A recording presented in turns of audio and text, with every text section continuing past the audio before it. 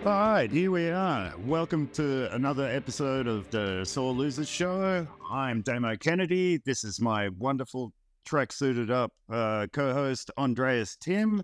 And today we're both, right? Really stoked to say we've got a very special guest on the show. He's a fixture in Australian skateboarding, a jack of all trades, if you will, within the skateboard industry, Mr. Tom Flaherty. VB Tom. What else? Flaz. Flaz. Just Flaz. Flaz. The world knows him as Flaz. Welcome, Flaz. How are you, mate? I'm good, thanks, Damo. And g'day, Andreas. Nice to see you, mate. And yeah, thanks for having me on, guys. Love you, Flaz. Yeah, look, no worries. It's absolutely our pleasure. Stoked to have you here. Glad to have a conversation with you in the week or so prior to this, and catch up a little bit and see how you're going. And I think we just started off with the way I've started it off with most people is, how did you start skateboarding? How did you find skateboarding? How did it find you? Well, I'm And where were you at the time? I was born in Werribee in Victoria and raised in Hoppers Crossing, but I was out at a farm at my grandparents' one Christmas in I think it was 1977, Christmas 97. I was 77, sorry. And me and my brother, we're about a year apart, and I've got a younger cousin who's a year younger than him, and my cousin got a plastic skateboard and me and my brother got one to share. And that was on the farm. So I was probably like probably 6 years old at the time. And that was just something that we used as a toy. It was, didn't really understand what the skateboard was then, I guess. And we just belly boarded and knee boarded, did whatever we could. And it was something that was put in the closet. And then when we were going to go visit the cousin, he had a footpath at his place. So it was like, oh, let's take the skateboard and play on that, And so that, went on for a little while. And then I do clearly remember watching Charlie's Angels and seeing Stacey Peralta on the Charlie's Angels show. And I think Wonder Woman had a skateboard. And just seeing those things on television made me go, wow, what's that? I want to try that. And then, but it was, I know, leading into Christmas 1985, I was working with my dad, saving up all the money I had. And I bought myself a Veriflex. And, 3 days before Christmas, I got that Veriflex, and I skated it every day, then on, and didn't even care what came for Christmas that year because all I cared about was riding that skateboard. Yeah. Was it a Losi model by any chance? No. It was a very basic Veriflex Splash. I remember that board. So how did you know about Veriflex and stuff when you're like growing up on a farm? How did that go for you? Because you said like you grew up on a farm, and like, so how were you exposed to skateboarding? No. We were at the farm for Christmas when we got those first skateboards. But I grew up in the suburbs of Werribee, a place called Hoppers Crossing. Okay, so like you just were out like at Christmas, like out of the family, and that's when you got your skateboards. Yes. Okay. That's when I got the first plastic board, and like that was my introduction to like, what is this thing, And but when I got serious about wanting to ride a skateboard was 85, and it was in a bicycle shop, and at that stage my uncle was really big on long distance, road racing and things like that, and he was trying to get me and my brother into riding our bikes. And I remember being in the bicycle shop with him one day and seeing skateboards on the wall. I was like, I want one of them. And all over from there, I guess. Yeah, pretty much. Yeah. That was it. I only spent the next 2 years just riding in the driveway and, in my own little world, not realizing that there was a big wide world of skateboarding out there, So when did you discover that? When did you, come across other like-minded people, like people who influenced you in those early years and so on. And who did you start skating with?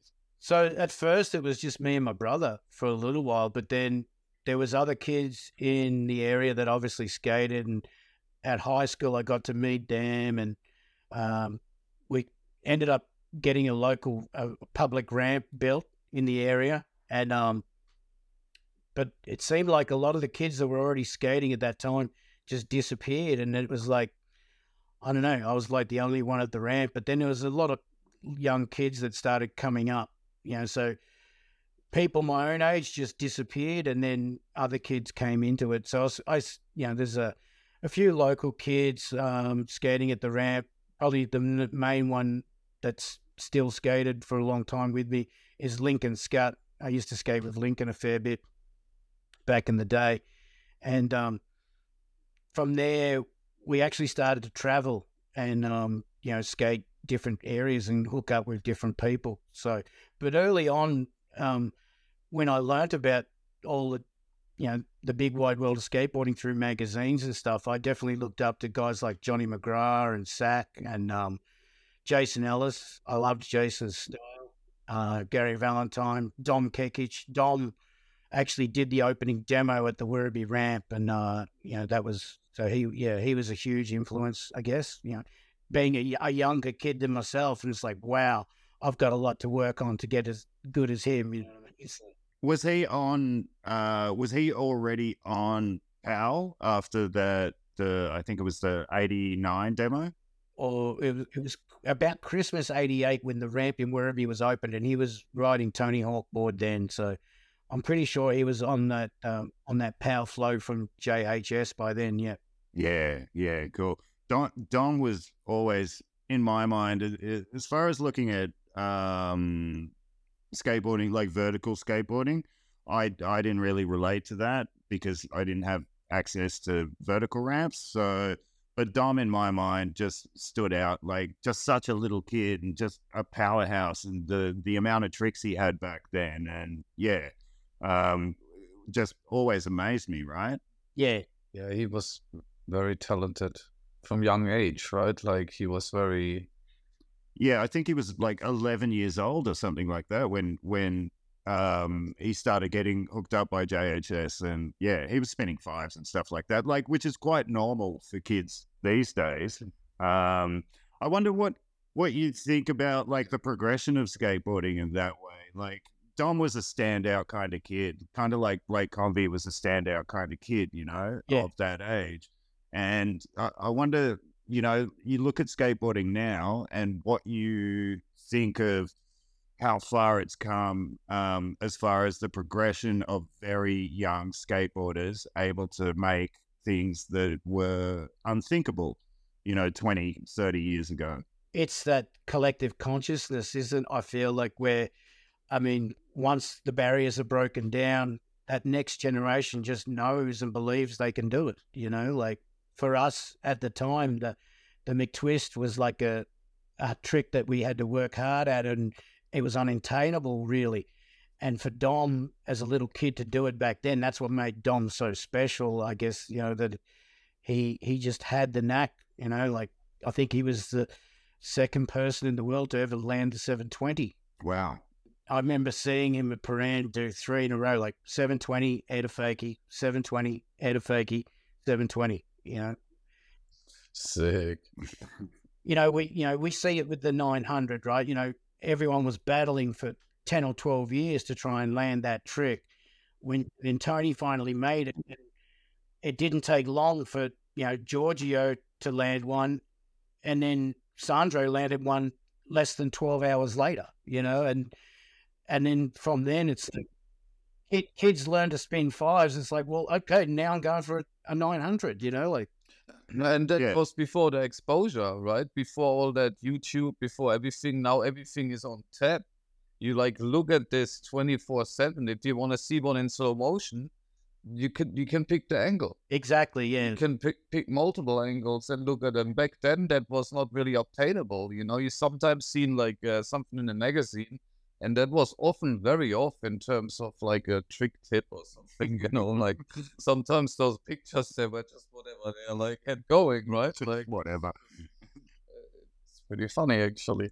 Yeah. Yeah. So Yeah, you're dead right, Andreas. Like I remember so many tricks that I tried to learn, and I had to, look at magazine pictures and try and work out in my head how they got into that position. It's just the videos have changed everything. Yeah, like those early Bones Brigade videos, like Bones Brigade video show. I think the first one I actually watched was Future Primitive, and then went back to watch Bones Brigade video show. But I think the standout was Lance, right, from those videos, and making everything seem so. People have said it before 100 times, making things look accessible, and as Lance called it, just goofing around, all terrain, slappy, backyard pool, word ramp, everything. Yeah, rooftop, everything. Agreed. For me, I didn't think of myself as a vert skater or a street skater or a mini ramp skater or anything like that back then. I just rode a skateboard. So, Lance definitely had that, it just came across that he was having so much fun doing what he was doing, That's ultimately what we're looking for when we ride a skateboard, isn't it? It's the freedom to have fun. And going back to what I think Lance said it in the Bones Brigade autobiography, and he says like it's staying as immature as possible for as long as possible, kind of thing, And I think for myself, that's what I'm chasing. I know this guy is. He's actually regressing. Like a little bit. Yeah. From the dress code, definitely. Yeah, he'll be in the womb by next week. So speaking of here's the thing I really remember, and this is how I remember meeting you for the first time, was you were VB man, product placement. You were VB man, and I was wondering how the fuck did that come about? Like, how did you go from, like I'm just skating to just wearing full VB garb, drinking VB all the time? And sub question, were you sponsored by Carlton for that? Like sponsored by VB properly, or was that just your thing? All right. So how that happened and how it started was for my 21st birthday, my brother gave me a VB t-shirt and my uncle gave me a VB hat and VB socks. And it just so happened that the next weekend, we were having a comp, and at that, 21, so this is 94. I was trying to enter as many comps as I could, get myself out there, skate as much as possible. And it was a street comp or whatever. And so I was like, I was going to dress up in all my VB gear and go skate the comp. And I remember the guy on the mic just like, it's the VB dude, we got Tom back for another VB dude. And I was like, you know what? Everyone's looking for an angle to stand out, and so I think I found my niche. We know that beer drinking is such a big thing in the Australian culture, and it was just something that I sort of latched onto. And look, admittedly, I didn't mind a VB back then, and so yeah, I wore the gear, and it just became a thing where friends and family would buy me VB stuff, like, Tom's birthday's coming up, what do we get him? We'll get him a VB shirt. So it became my wardrobe. And then it was probably... That'd suck. And then later on... like, just knowing you're only going to get VB stuff. But, it was interesting for me to find out all the cool different shirts they found, But I guess it was my way of standing out in the skateboard crowd for a little while, and But I ended up working for Sue Kirk at the Melbourne show. They built a ramp, and she got me to help pull the ramp down and put it back up for demos and things like that. And I just got involved as much as I could because I had this portable vert ramp, and so I'd be skating there all the time. And so she was like, "What's the deal with you and CUB?"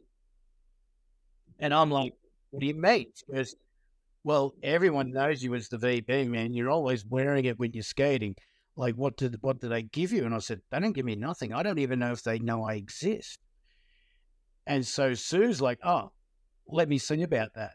And so she was obviously, through the Melbourne Showgrounds, she was in contact with the marketing department of CUB. And so she wrote a letter to them, and they actually said to me to submit any sort of magazine coverage and stuff that I'd had, and I sent it through, and then a massive box showed up at my house. So yeah, I had and then it was like that box was that full of stuff. I had enough gear for a whole year, no worries. And then the next year, like almost to the day, another box rocked up the year after, and I thought, this is pretty cool. I must be right into this. And so I wrote them a letter asking if they could send me some travel money, and then they wrote me a letter back saying, "We love what you do. We love the imagery of who you are and what you stand for and whatever in skateboarding, but we cannot be seen to be officially sponsoring someone that is deemed a youth market." And then the boxes stopped. Oh, that's great. That's great. So they're sending you stuff, but they're in denial that they're actually sending you stuff. Don't tell anybody. It's just under the table flow. We love you. We're happy to send you some clothes. Don't ask for anything else. Yeah. Just don't mention it to anybody. Yeah.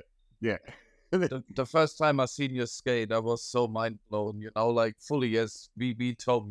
Like that's how I've been introduced to you. Like I think it would have been maybe the second Bolorama potentially or something when you guys came up from Victoria. The second one, the first one I came. Yeah, that's when I seen you for the first time and potentially met you back then. I think was it the one we went down to the full pipe after with the Vans with the checkered combi, like a checkered combi VW. Like was it that year or the year after maybe?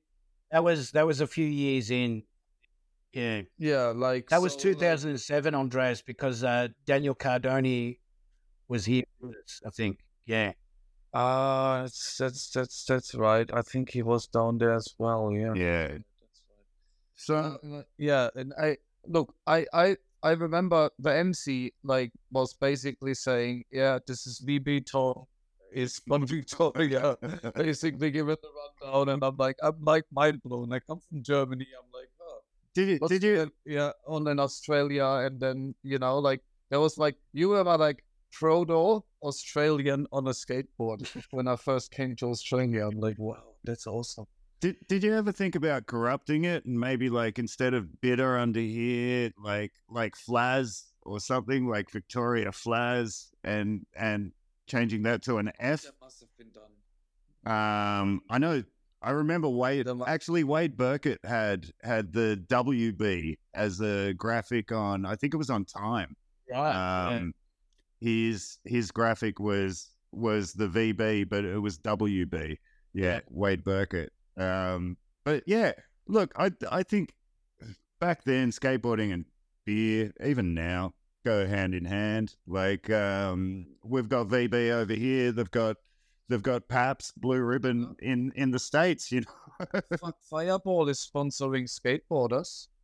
That's reality. That's Newtowner. That's true. Sponsoring skateboard events. Yeah, that's very true. Yeah. It's just sort of what it is now. Now, it's actually been like that in Europe, for example, for a long time, like that. Jägermeister and all other things, sponsored events for a long time. So, the other thing I wanted to ask you is about Okay, so we're coming on 20 years this year, is it, that you built Ring of Fire in Melbourne? Yeah. That pay to play skate park at the amusement center, I want to call it, but it's like it's pinball machines and it's crazy. If nobody's ever gone there, first of all, I'll just share my experience walking in there a couple of years ago.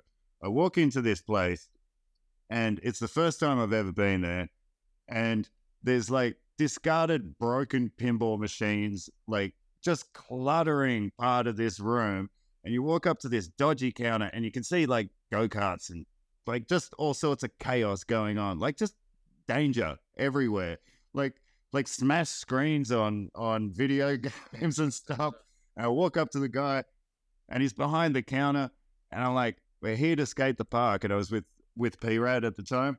We're here to skate the park. And he's like, I could tell he wanted nothing to do with it. He didn't even walk us up there. It's upstairs, like I think 3 or 2 levels upstairs is the first part of it. And then, yeah, you go up another level. That's what I found most amazing. That it was like all he does is unlock the door and go, there you go. And we're the only ones there. Like, it was in quite a bad state. But yeah, that leads me to, that's just the setup for what Ring of Fire is like. So tell me about building that. How did that come about? Like, did they approach you? Did you approach them? Or what's the story? So yeah, they approached me. The people that run that go-kart center are sort of friends of the family, and my brother plays a lot of inline and ice hockey, and their oldest son was into ice hockey and stuff as well. And so I'd played hockey with Dan, and Daniel Truen, his name was. Daniel rang me up one day and said, look, I've got this space at the go-kart center that's not being used. I want to do something skate. I want to build some skate ramps and stuff up there. And so me and my cousin Dingo went up there and we met up with Dan and we had a look around the space, and he sort of said, what do you think? And I said, look, I want to build a bowl. I've got an idea for a bowl that I'd love to build. If you're willing to fund it, I'll build it for you because I want to do it, And he's like, yeah, cool. And so, yeah, that's sort of how it all happened. And I got all my mates involved, and I was there pretty much every night after work doing 2 or 3 hours prep throughout the week, so that on the weekends when all my mates came, I had work ready for them to do. And I think it took us nearly 4 months to smash that out and build that bowl. The whole park or just the bowl? Just the bowl. The bowl came first. Yeah, right. We built the bowl first, and then the following year was the World Cup. Oh yeah. And then once I worked on the World Cup with Chad Ford and Steve Gourlay. Mm-hmm. And there was a crew of us. Cons was in there with me and a few other guys from Sydney. And we built all the ramps in a warehouse in Port Melbourne for the World Cup at Rod Laver Arena. And after a couple of years of using those wooden ramps, they ended up hiring ARD ramps to use for the World Cup. And so those wooden ramps were not being used anymore. And I remember Steve Gourlay rang me and said, Flaz, come and grab what you want if you want to, use anything at the Ring of Fire. And so, yeah, the whatever we built downstairs, that all came from all the old ramps from the World Cup, yeah. And so you mentioned World Cup. How many ramps did you build for World Cup? Was it like 2 years in a row or 3 years in a row? I'm trying to remember. I think it might have been 3 years in a row we used that wooden course. And the first year was the initial build. We went hard, and then the next 2 years, it was more, we'd get in there and we'd remodel it and just, use a lot of the components, but shuffle it around and build new things. So the build wasn't as intense for the next 2 years. But and then after 2 years of moving that stuff in and out and putting it in storage again, and you could tell it was wearing out because they were all wooden frames and stuff like that. So I guess they decided to move on and go with the Shanos's ARD ramps and at the time after that. I guess it happens like that a bit though. But so that leads me into after that. So that's 20 years ago. And then the park. Yeah. In Geelong. That was all you, right? Like you did all the construction there? I loved it. Oh, I love that ramp. Yeah, me, Reese, and Dean. Flaz, do you mean Dean Brooks? Yeah, that's it. Brooksy, yeah. Me, Reese, and Dean Brooks, we built the park together. Yeah. Fuck yeah, Dean. But anyway, what happened there was Jimmy from Torquay, Jimmy Loreco, and Trevor and Shawnee, and I think Haswell, we're all looking. Jimmy had proposed, like, let's get a warehouse and build a vert ramp somewhere, and then Trevor met this couple that were looking at building an indoor skate park. So we ended up teaming up with them, and we all got together and we sussed out, found a building, and Jimmy paid for the vert ramp, and I was working on that vert ramp every night with Jimmy, and then working during the day with Reese and Dean, building the whole park. So yeah, that went on for, the build was nearly, I think, 5 to 6 months, I think, to fully complete. And but yeah, that was probably one of my proudest things, to build that vert ramp there at the park. Oh, give us some dimensions. It's huge. Like, for people that don't know, it's like it's like really wide, right? Good point. Yeah, it's 90 feet wide in total. It's an 11-foot tranny with 2 foot of vert. What else we got there? We've got a 15-foot offset quarter pipe that's 20 feet wide, set on a 7-degree angle. Opposite that, there is a 15-degree elbow. That's my spot. And then in the other corner, it's got a massive flat bank that goes to 16 foot high with some pool coping on the top, like a Jersey barrier. And then opposite that, there's a kicker ramp that's 11 foot high, 10 foot tranny, 1 foot of vert, and it's built on I can't remember the actual angle, but it's a steep angle that shoots you onto the ramp it's like the ramp's built on a corkscrew. So when you ride up it, it shoots you back onto the main ramp. Yeah. Oh, wow. That's not my style. Not my style. I like car parks and curbs, mate. I love it. I love it. Skates well, like, I love it. I'd go there and probably just look at it, take some photos because it'd be a nice aesthetic. Yeah, for the gram, just photos for the gram,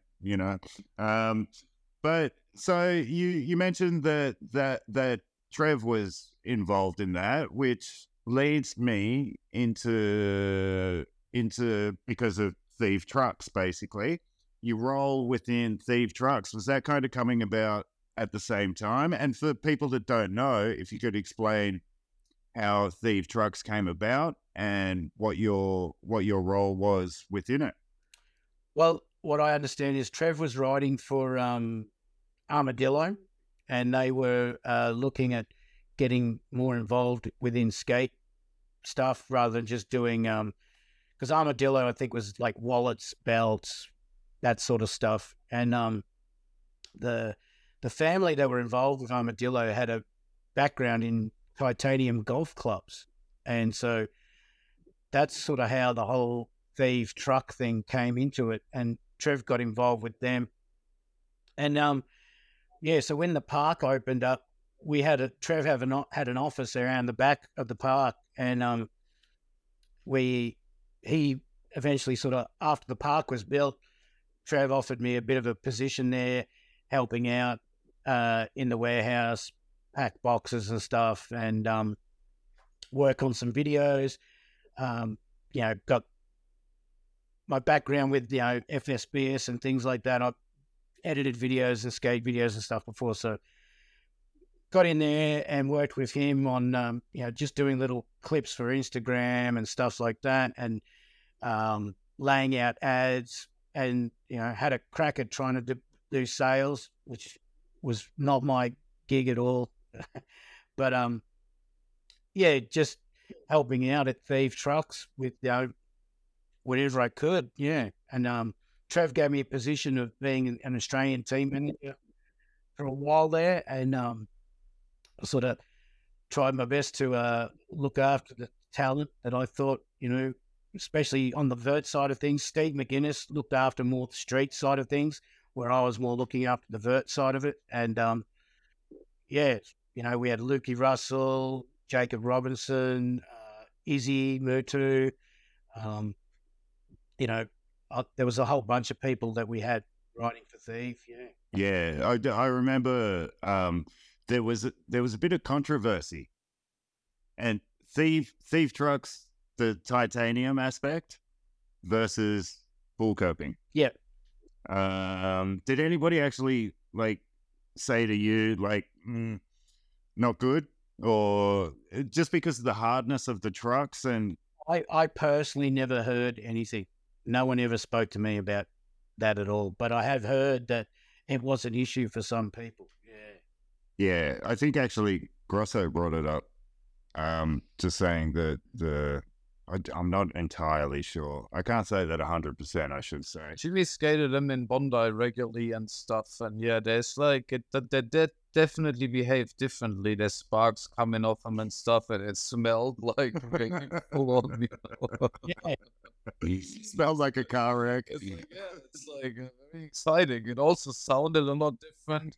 Well, Jimmy makes everything work, so I don't know. I can't judge that personally, but I know they were whoa, it's exciting to watch. It's like something's going on. Yeah, and so at one stage, I remember. So Steve, internationally, you mentioned that. So you were the Australian team manager. So I guess you didn't have much to do with the international side of things. But at one stage, I remember everybody, like Tony Hawk, was on Thieves, if I'm not mistaken, right? For a second there. Yeah. It seemed like everybody, was it Rob Larifus? Was Larifus Thieves as well? I believe so, yeah. Look, we got to give Tony a shout out. Tony got to get a shout out because he's always going for the underdog companies. He's always supporting everybody's gig. He's kind of like that a little bit, with the smaller wheel companies and everything. He doesn't need to do that. Smaller wheel companies like Bones and No, the certain searches and stuff, it's like the Type S's. Oh, okay, yeah, the Type S. And also the shoes, he always changes around. He doesn't need to do that sort of stuff. Yeah, true. I think he's. That's what I'm saying. He always kind of, which he doesn't need to ride for Thief. Everybody's wants Tony Hawk, but he's still, he's Yeah, fair enough. Was Trev stoked when Tony was riding? Oh, for sure. I mean, I think by what I understand, it was a big deal for them to get Tony on, and it was part of the reason why they were able to break into the international market the way they did. I wasn't involved at that time, but when that happened, that was huge for them. You know what I mean? They, getting Tony on, really helped to nail down the distribution and things like that in the States, and really push the product worldwide. Yeah. Yeah. I can imagine it like that. Attaching the name Tony Hawk to anything is basically you guaranteed to really launch it. A little bit, if Tony endorses it, it's usually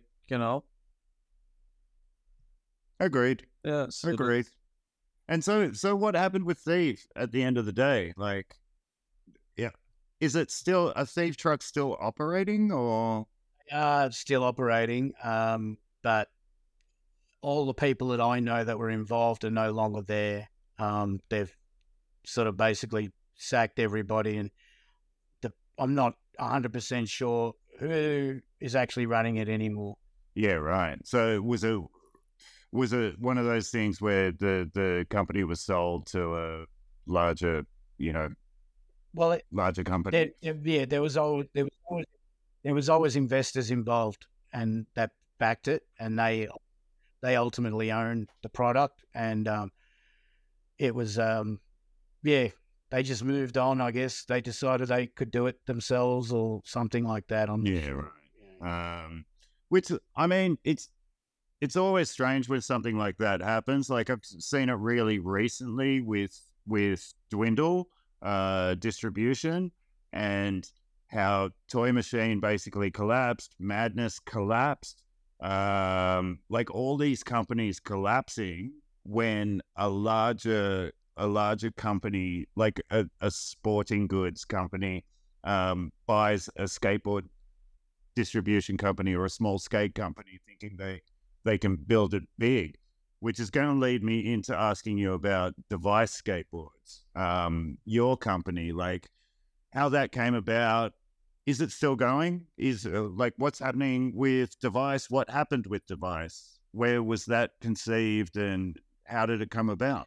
Well, but it goes right back to, when I was starting to skate, and my background as a cabinet maker and being a woodworker, and always being interested in how things are built and made. Always had this idea of making my own skateboards. I want to be able to try and work this out and do it. And I've experimented, in the early 90s. I was trying to make my own boards.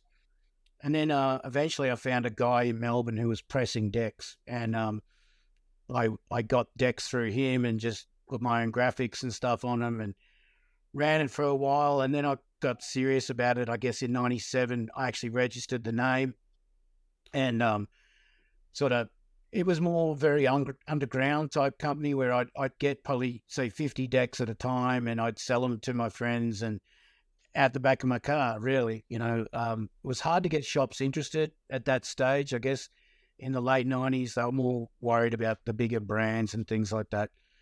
And then I sort of ran it that way for quite a few years. And then the guy I used to get my decks from, he was closing up shop, and he ended up selling me his press.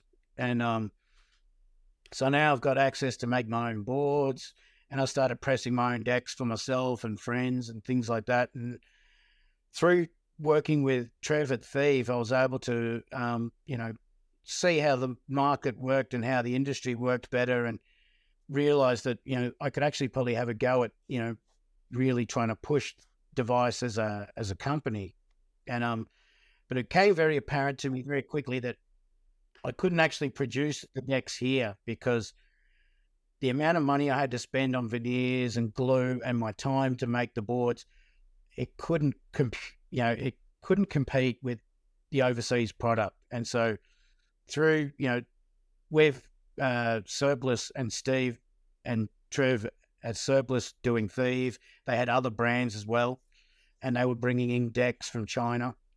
And I was able to look at all the different type of boards they were getting in. And there was one manufacturer that I really liked, and I went with that. And I really pushed Device for about, I'd say 5 to 6 years. Got hold of an old skate friend from Werribee who was a tattoo artist to do graphics for me. And I did some of my own graphics. I created the Luke Foster board. I did the Jaffa board. What else did we do? There was this, a Wild West series, and then a Wildcats, Rock and Roll Wildcats series. They were all tattoo art from my friend. And then we did a model for Sack, and that was drawn by a friend of Sack's. I was going to ask how Sax Graphic came about, and who drew it, and who came up with the concept. Like we're talking about the Incredible Hulk model. Is that the one? Yeah. So he, I know it was his idea because the Hulk. Yeah. Yeah. So apparently, his favorite cartoon character as a kid was the Hulk, and you know, Sax got that angry energy about him, like a guy who's lost his cool, like the Hulk. And so, Mike Basil, is an artist from Adelaide, skater artist. He drew the graphic for him, and it was good. It was good fun doing all that stuff. You know, I sponsored guys like Nick Chris, Luke Russell, Rob Lorifus was on the team at one stage. Yeah, of course. Tuss. We did a board for Tuss. You know, I'm just trying to think who else there was a big team. I had a big team get there for a while, you know, and supporting those guys, you know, is my main passion. Really was to, you know, make sure that they had what they needed to help promote the product, you know, and unfortunately it got to a point where I was putting all of my hard earned into device to make it work, and I wasn't seeing much in sales, and it just got to a point where it wasn't even covering for itself. That's all I needed it to do. I just needed it to pay for itself, and so, but I was putting all of my money and effort into it, and nothing was coming in at all for a little while there. And this was probably late, you know, 2017, early 2018, and I had to write a letter to all the guys and just say that, look, I've got to pull the plug on this because, you know, I need to work on myself. It was one of those moments where I really realized that I'm putting all this energy into this thing and it's not getting anywhere, and it's time for Tom to look after Tom, kind of thing. So, yeah. Was that? Do you think? Were you being stocked in many Australian stores at that stage? Were you in like just basically were stores backing you, like skate shops and stuff like that? So the Geelong skate shop would buy boards. Just trying to think who else we had. I think Russell Grundy, he was stocking a few device boards. I'm trying to remember. Shed 9. There was a few shops that would buy boards every so often, but not a lot. OCD, Shay at OCD. I built the ramp for them there as well. But yeah, he'd support me a little bit as well, and I ended up setting up an online thing so people could buy them directly off me, and just the sale. You know, I'd sell a few here and there, and there'd be the main times there was good sales is when I come out with a new graphic and everyone would be like, oh yeah, cool. And that would go pretty quick for a little while. And then the interest would just wane again, kind of thing. Yeah. Yeah.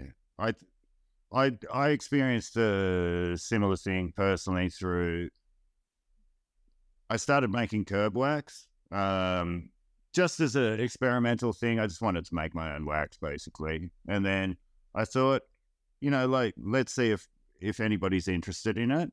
It happened to be around COVID, so it kind of blew up. And thank you to Ty Colling for making that possible, because when he was doing his as a rep going to stores, he was taking like 100 blocks with him and selling them through stores and stuff. So I was really fortunate to have Ty on my side, and also the perfect storm factor of COVID and nobody being able to get any products from the States, basically. Like, stores were running out of everything. And I wanted to ask you if you were still in business at the beginning of COVID, because I think that if you were, that could have been like a real peak, you know? Yeah. Unfortunately, I pulled the pin in 2018. Yeah, I missed the COVID rush that apparently was seen in the skate industry there for a little while. It's weird though, right? That like people who wouldn't ordinarily, as you've proven, necessarily support an Australian made or owned product. When COVID came around and they couldn't get US products, they were all about it. So I can't imagine what would have happened to Device as far as your sales went. Like, I imagine you wouldn't have been able to keep up with demand during COVID, because I couldn't keep up with demand just making blocks of wax, yeah. People were panic buying products. Yeah, that's it. Like, there was that sort of thing. You can't get something, so you need a backup even. It was the end of the world, wasn't it? Yeah. So with device folding, and you mentioned that you needed to look after Tom. Like, once you decided you couldn't, it was non-sustainable device. What happened there? Like, as far as looking after yourself goes? Yeah, well, at that time I was heavily overweight and just probably eating really poor diet.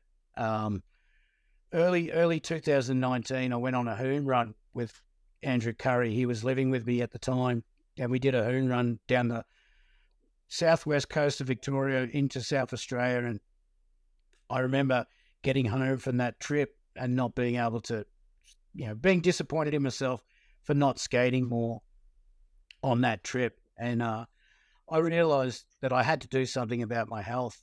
And so that led me on a journey to try and discover what I could to lose the weight. And I sort of went down a path of different eating, and ultimately I came to the point where I realized that, the best diet is fruit. And so for probably, in 2020 is when I actually got to the point where I got down to 72 kilos in late 2020. So I lost 48 kilos in about a year and a half, 18 months. I did that once. When I did that, it was called getting divorced. But yeah, please keep going. Yeah, no, well, ultimately I've switched to basically a frugivore diet, and so my diet now consists of raw fruit and salads, mostly. So, but right now I'm actually 6 days into a juice fast, so I'm doing a cleanse right now, and I've done a couple of these now.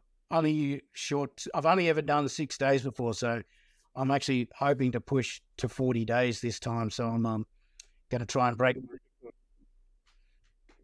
Whoa! So 40 days. Yeah. And this is what I understand is that we eat regular meals all day long, and this is part of how the system is designed to keep your body busy. You know what I mean? And this is to get true health, we should actually fast every now and then. You know what I mean? Give the body a break and give it time to clean out. So by having a juice fast, I'm putting plenty of liquid through my body to hydrate it, and it gives the organs a chance to clean out. Yeah, wow. I did something pretty close to that at sort of the beginning of this year, where I was, a friend of mine sent me basically a 3-day, it was only a 3-day thing that I did. So it was a 3-day, or maybe it was a 5-day. Either way, it was a short period of time, and it was mostly juices with one meal, which was vegetable based, legumes in there, that sort of stuff. And at the end of that period, I was like feeling so good comparatively to how I was feeling at the end of the year prior, at the end of last year. And I found myself like taking on all sorts of things just to back it up. Basically, so I started meditating. I started looking into Buddhism, into like just a bit of a spiritual growth. And I was wondering if like it's a similar path for yourself.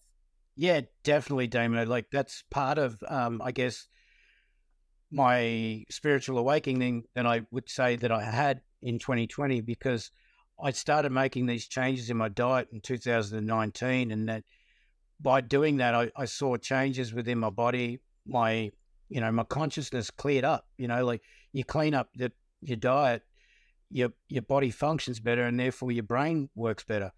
And through COVID, I just did a lot of YouTube diving and discovery of spiritual information through a few different people that have really opened my eyes to, like you're saying, meditation is so important, and, spending time in nature. Like today, what I do every day is I walk, around the property where I'm staying, and I, do alternate nostril breathing, which is very important for balancing the energies within our bodies. And, just being consciously mindful of your thoughts and, it's been a huge, huge difference for me. Like I feel so much more in control of my life. Just having that awareness that, there is conscious energy all around us, that's part of the creation of this earth, and we're all part of it. And it all starts with your food. I feel, like by cleaning up your diet is how you awaken spiritually. You know what I mean? Like, yeah. Well, I definitely think Captain Porkroll over here could do with this information, like yeah. But I also found that the next time I went skating, so it was like a couple of weeks, I think it was about 10 days after New Year's, and I also at the same time I was like, I'm going to take a break from booze. So I wasn't drinking, I was eating really well. I was meditating, I was doing all this stuff. And the next time I went skating, I just felt so much more involved in the moment.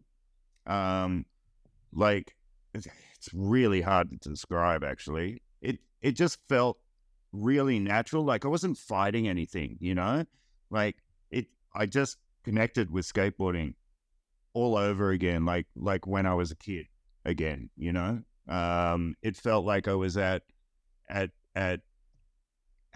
the first time I went to Bolorama all over again. And yeah, I know absolutely what you're talking about, which actually, speaking of Bolorama, let's touch on this for a second.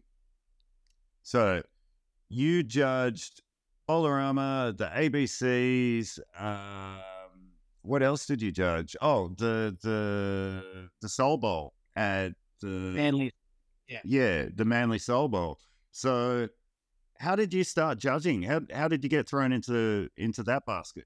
Because like I said at the beginning, jack of all trades within skateboarding here. We've gone like building skate parks. We've gone owning a skate company, being team manager, working in the editing. We've gone everywhere, and now sales. And here's another layer of the onion, of the Flaz onion, judging contests. Let's talk about that. Yeah. Well, when I was younger, I was part of a group in Werribee. We called ourselves the Werribee Skateboard Committee, and we used to organise competitions because there was just nothing happening in skateboarding, and so we'd have to do it all ourselves. And I had a little bit of experience judging through that back in the day, but when Bolarama started, I purely was only wanting to be there as a spectator. I just, I'd met Sasha from the World Cups. He'd been one of the head judges at World Cup, and so I had a relationship with him and Chad Ford, and I'd come up, and if they had room to put me in the pub and give me accommodation, they'd help me out some way or another. Or sometimes I'd even just park the van and sleep in my car. Set me tent up out the back of the Beach Road Hotel and sleep in that. But one year I was heading up to Sasha's room, and I remember knocking on the door to, just to catch up with everyone in the evening. It had been, I think it was the Friday night before the comp. And so everyone was winding down from the big session that, beforehand. And I knock on the door, and Dave Duncan opens the door, and all I remember Dave's going, "There's your judge." And I'm like, what? What are you talking about? Anyway, so apparently what it was is Danny Van was asking Sasha if he could skate in Masters rather than judge, because Danny was meant to be judging. And so Sasha said, "Look, I don't care, but you've got to get someone to fill your place." And so Danny ended up, talking to me and asking me like, "Hey, are you cool with this, Flaz? I'll sling you a bit of money, and you can judge the Masters for me, and then I'll come back and judge the rest of the day. But I need..." Classic Danny Van. Yeah, "I need you to do Masters so I can skate." And I was like, well, if I'm only doing Masters, that's, okay, I'll do that. I'll help you out, Anyway, I remember getting there nice and early and being there for the Masters. They were the first ones up. And Danny, I think he may have even been in the first heat. I'm not sure. And I think by the time the Masters finals were on, or I'm not sure, or maybe the last heat of the Masters, I got a tug of my T-shirt up on the scaffold, and I look around, and there's Danny with a can in his hand. He's like, "Hey, Flaz, you reckon you're right to judge the whole day?" That's it. I mean, I ended up judging the whole day, and Sasha said he was super stoked with what I did, and he kept emailing me every year after that, like, "I need you on the team. I need you on the judging team." So, and it became my way of being at Bolarama, because, without that, the judging gave me a hotel room and a bit of travel money to get there. So, yeah, it was awesome. And I loved doing the whole three of the pumps. It was great. You were on the actual artwork. Yes, I was. Yeah. Yeah, that's right. There was one year that it had all the faces of Bolarama and Steve Cab and everybody like that. Everybody. And Flaz was there. Yeah, Flaz was in the center. Yeah, In the center. And that artwork was taken from the 1 year that I didn't have a beard. That's unfortunate, because you go, "Look, that's me." It's like, how do you? That's not you. That doesn't look like a Lord of the Rings character. No. I got that shirt hanging up in my room up there. Yeah, I got T-shirt. I got 2 T-shirts, I believe, still with that artwork. Yeah, I love it. So, wow, it's amazing that you just, like within skateboarding, you just kind of fall into stuff, and it's just so weird to me that, like, as just a collective, everybody's got something that they can contribute to, whether it be the industry or like park building or something like that. Like we spoke about Shane Serena a little earlier, as far as when he was with ARD. And it's like, I work for Shane. Andreas has worked for Shane like 2-3 times now. Yeah. It's just that awesome community that I find, and you know, like just, yeah, the synergy is just, I'm just stoked on it all the time. And I wonder where your stoke level is at the moment, man. Like, where are we going? Are you bringing device back? What's going to happen? Skating. We want to know what the skating. Oh yeah. Have you skated lately? I actually have been skating lately. With COVID, I guess I had to move out from where I was living, and pretty much had no money for a while there, and so I was sort of stuck, you know, not having, you know, my passion's vert, and I just want to ride vert, and so there's no vert ramps around where I'm living at the moment, but I'm actually really making the effort to skate, and me and Jaffa have been skating vert quite regularly now for probably the last 12 weeks, and yeah, I'm having a lot of fun. You know, after losing all that weight, my body works so much better now, and I'm enjoying my skating again more than ever. It's been awesome. Just getting back on the vert and skating as often as I can, at least once a week. And yeah, it's been great, man. I'm loving it. As far as device coming back, that's awesome. Cheers, Andreas. Yeah, I'm loving it, mate. And as far as device coming back, I'll never say never, but no plans right now. Yeah, well, it's good to hear that. Yeah, I think that's a skater thing. Never say never, you know. I said at one stage, look, Andreas is never going to wear like the worst colored tracksuit to try and record a video on, but you know, never say never. And so, what are you looking forward to in the future, Flaz? Like more skating? Are you going to get around? Like, yeah, at the moment, just I'm enjoying my spiritual journey.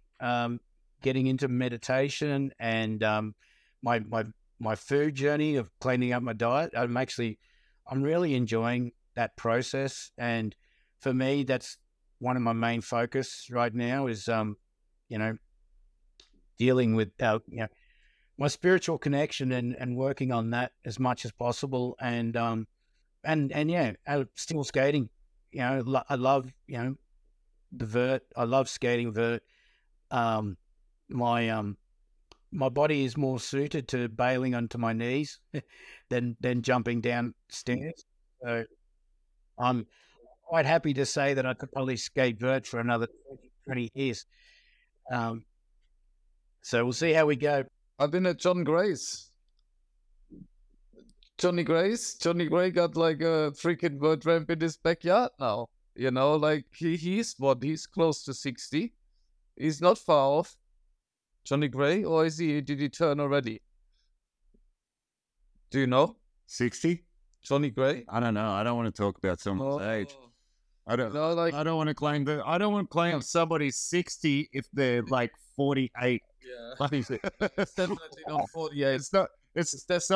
Sorry, bro. Look, it's not like you're competing in the Masters since you were 12. The point being, he's got a vert ramp in his backyard, being a grandfather, which is awesome. That's the point. Yeah, it's very true. Him and Errol just the other day, you know, and it was amazing out in Windsor. He's got a vert ramp in his backyard.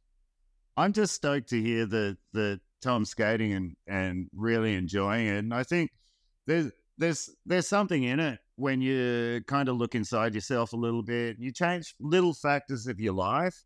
As long as you got that core in skateboarding, it just makes skateboarding better, I think. Like you've made some life changes recently, which are for the worse, very likely. But anyway, look, more about Tom, less about us. Mate, thank you so much for being on the show. Such a pleasure. Thanks for devoting this time, and let's catch up again soon, and we'll keep following. Let's keep following your journey and like where it leads, and you know, like maybe put on a contest or something like that, Tom. How about that? That'd be cool, man. Yeah. How about a vert contest? That'd be awesome. Yeah. You got to come down for the Miranda opening. I'll see what I can do. Miranda, the big bowl, we're just gonna have. Yeah, there's something gonna go on for that. So Yeah. I wish I had some merch to give you. We need to get some merch. I'd like some merch. I'd like some merch too. You want to pay for it? No, thanks. All right, Tom. Thank you so much for being on the show. And yeah, let's catch up really soon.